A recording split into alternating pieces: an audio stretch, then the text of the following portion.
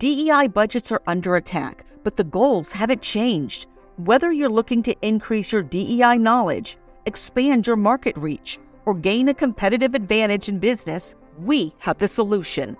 TDM Library is your single source for expert-curated DEI resources, strategies, and solutions, all designed to help you transform your workplace culture and be a more effective contributor. For $9.99 per month, you get access to our searchable subscription-based digital library. There, you'll find articles, practical how-to guidebooks, podcasts, award-winning microvideos, and more than 700 Q&As, designed to help DEI practitioners, thought leaders, and executives create a more inclusive workplace. Whether you prefer to listen, watch, or read, we have the resources for you. TDM Library goes beyond the basics to dive deep into topics such as inclusive language, the business case for DEI, talent acquisition, and C-suite engagement.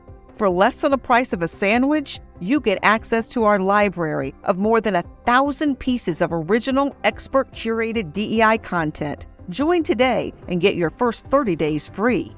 Get your library card now at tdmlibrary.thediversitymovement.com.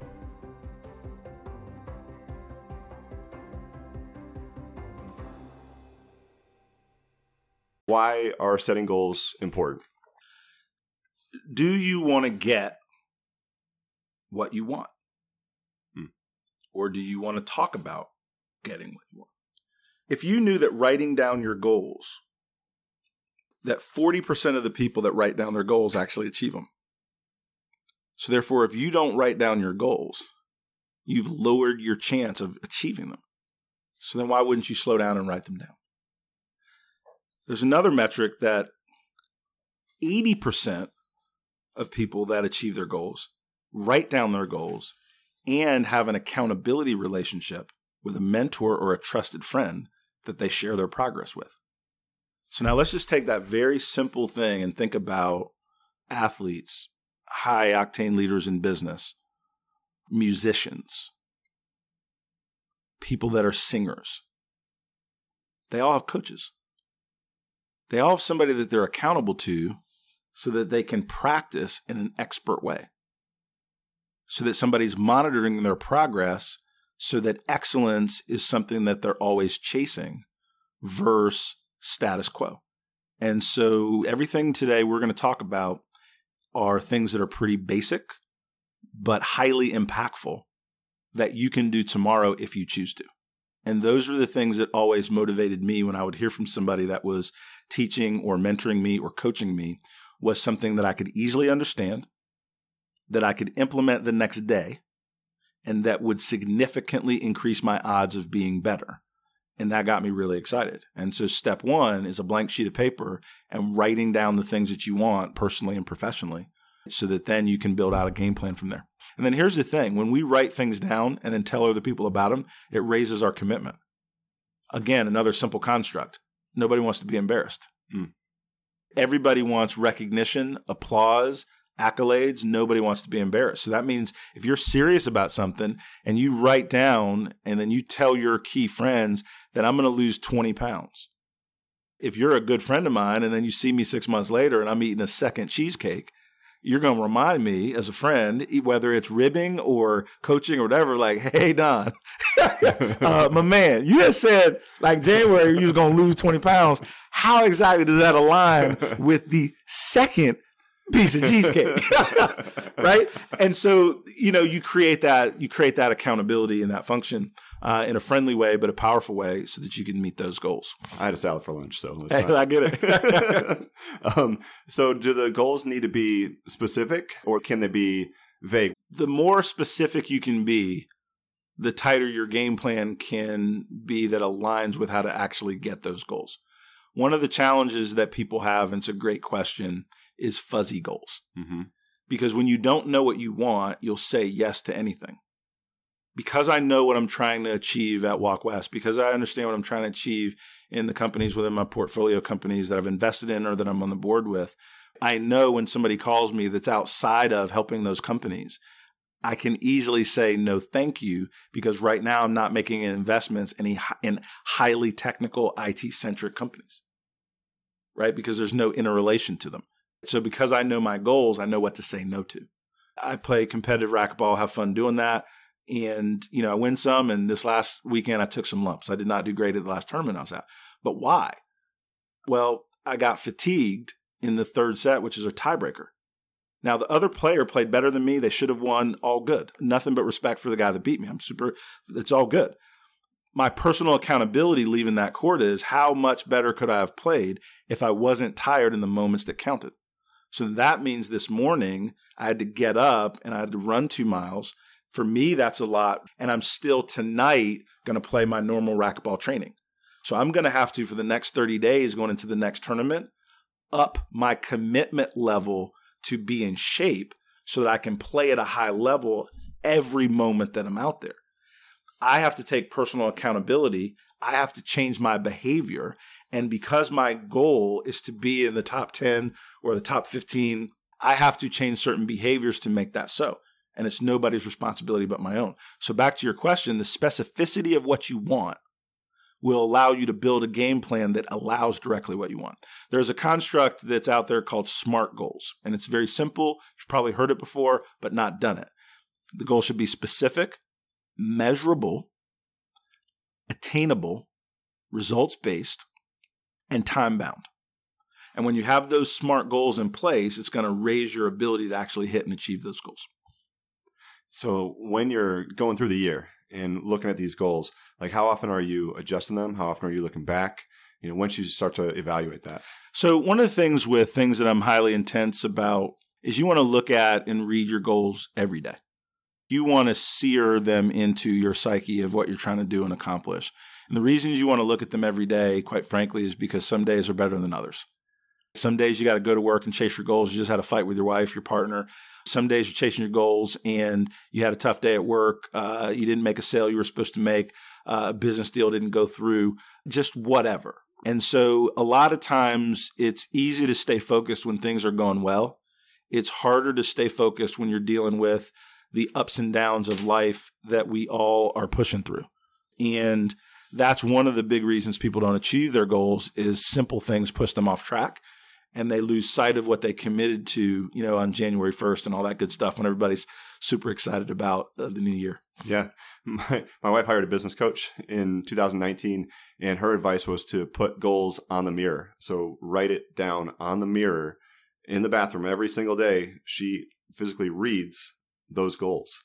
And it gives her that North Star to focus on. The absolute clarity and accountability is important. And the other thing that I would say is you got to share those goals with trusted friends. And here's what I mean, trusted friends. Everybody that's on Facebook's not your friend. So pushing out goals to 500 people, 1,000 people, or whatever, that's not really what I mean. It's people that are totally 1,000% cheering for you, but also will help you stay accountable. And that should be that close circle of friends or mentors or different things, and that will help you right along that goal. My thing is I have a handful of people that have mentored me over the years that are still very active in my life. And so each year I'll tell them what I'm going to do. And I talk to them about what I'm going to do because I never want to let these people down. And so it creates a certain amount of positive pressure. But I don't tell people I'm not sure that are for me. I don't talk to naysayers about my goals and my dreams and my vision. It's intensely personal. I don't want to open myself up to the feedback of the mediocre. I'll share a couple, but not go into a lot of detail, only for the same reason that I described. But yeah. One is I need to lose about 25 pounds, right, to really get to the next level in some of the athletic things that I'm trying to do. Mm-hmm. And so that's one of my hardcore goals. The second goal, and this is I'm super excited about this. There's a certification I want to get, which is a certified diversity executive, which is a pretty intense program for executives that want to get very serious about diversity and inclusion. And so I'm going to a class in Indianapolis. I've got this 500-page workbook I've got to go through. I've got a project I've got to complete. So as people are looking for their goals, are there any books that you can recommend that will help them achieve those goals? So there's a lot of different books on goal setting and different things that people can do. But there's one called The One Thing. and it's by Keller, The One Thing. One of the challenges with goal achievement is people are trying to do too many things at a high level. And when you're looking at building your goals and you're looking at achieving something that is meaningful, it's going to take a certain area of focus. And this is where multitasking, this is where being overscheduled, this is where being overstressed about all these different things you're trying to do and accomplish keep you from doing any one or two things at a level of excellence. And so this book is very good about a time blocking concept that I think of.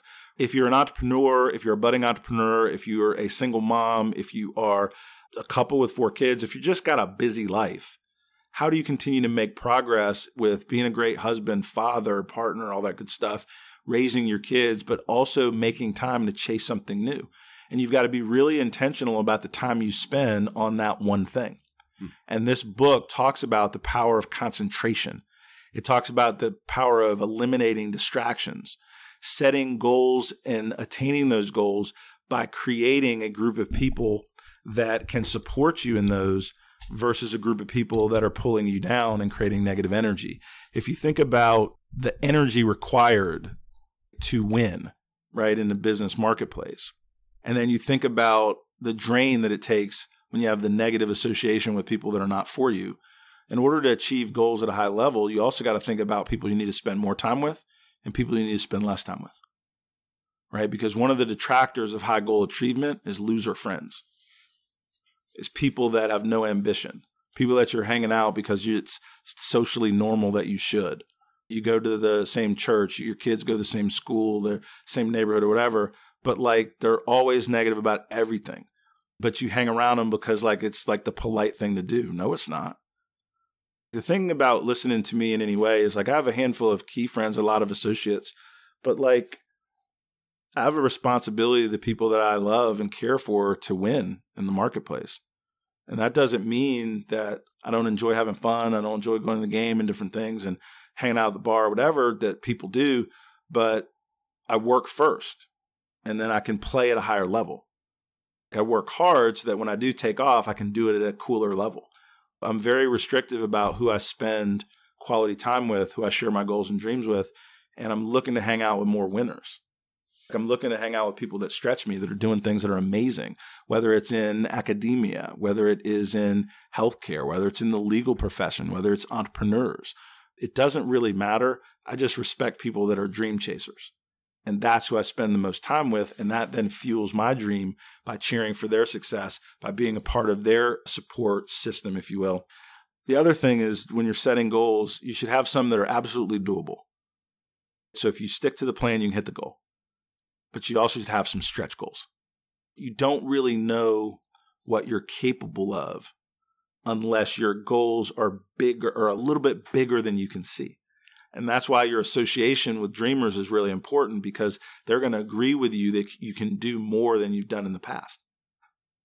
A lot of times people that know you really well only see you by things you haven't done versus seeing you through the eyes and the lens of what you can become. And those are very, very different feelings when you're working with people. One of the challenges that I have as a business leader, and I had to augment this a little bit, is I see excellence in everyone. And I have this crazy notion that people want to operate in an excellent way. And so I teach and coach and work with people in that fashion. That's not true. Some people just want to do their gig, get their money, go home, go hang out on the weekends, and it's all good because that's their goal. Because their goal is not to be an amazing employee, own their own business, get promoted. Their goal is to work, do good enough, get off work, and go build cars. Their goal is to go to work, do a good job, go to the mountains every weekend. So you have to make sure that when you're running a company that you're hiring people that have goal alignment with you, and it won't be everybody in the building, but that your core people want to chase and take that hill with you. That part of what they want to do for their family is to do something that is so productive that it creates enough financial value that they can have more choices in their life. And so they're willing to create some personal sacrifice, some sleepless nights, because they know that the outcome is going to be worth it for their family. And so you've got to know where people's goals are so that you can help them and support them. And as I've learned to set goals and achieve them, One of the things that people will always ask me is, what if I've not been good at sticking to goals before? I set them, I get momentum, and then I'm kind of easy to get off track, right? That's a common problem that we all have. It's kind of the gym membership paradigm, right? Yeah. Gym memberships sell 2 to 3 times capacity in the gym from January to February. But then the gyms are never full come April, right? They literally, it's in their plan to sell 3 times as many memberships as they actually have space, because they know that people are going to put that on the automated debit card or check draft or whatever, and life's going to hit and they're not going to show up. And for us, in terms of keeping that positive progress to your goals, it is, number 1, write them down. And number 2, it's got to be something that's emotional to you. It can't just be money. And this is really important for most of us. It can't just be money. And it's not for me. Some people are like, Don, you're money motivated. And sometimes I'll even say I'm motivated by the money or whatever. It's just not true. I'm motivated by the choices that income and money and financial success can do. I'm motivated by being able to write a check for my daughter's college tuition. My daughter's college tuition. I'm motivated by being able to pay cash for any kind of car that I want, so that I have enough money that I can drive a nice vehicle, but I'm not owned by anybody. Most people that I work with or that work for me have bigger houses and nicer cars than I do. That's not my goal anymore. My goal is choice, that I don't have to work today if I don't want to. Like, that's my choice. Now, that doesn't mean I've got a 10,000 square foot house and a company club membership. The financial choices that I've made of what I wanted to do with the money that I earned afford me choices so that I can create opportunities for my kids and my loved ones. And that's awesome to me, that I can write a $25,000 check whenever I want. If I see a small business that's starting or an entrepreneur or something like that, I have that choice. I don't have to do it, but I can if I want to. And for me, that was such a powerful thing in terms of motivation.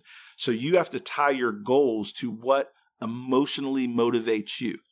To me, it's having the choice that if my granny needs a new roof, I can write a check and make sure my granny has a new roof.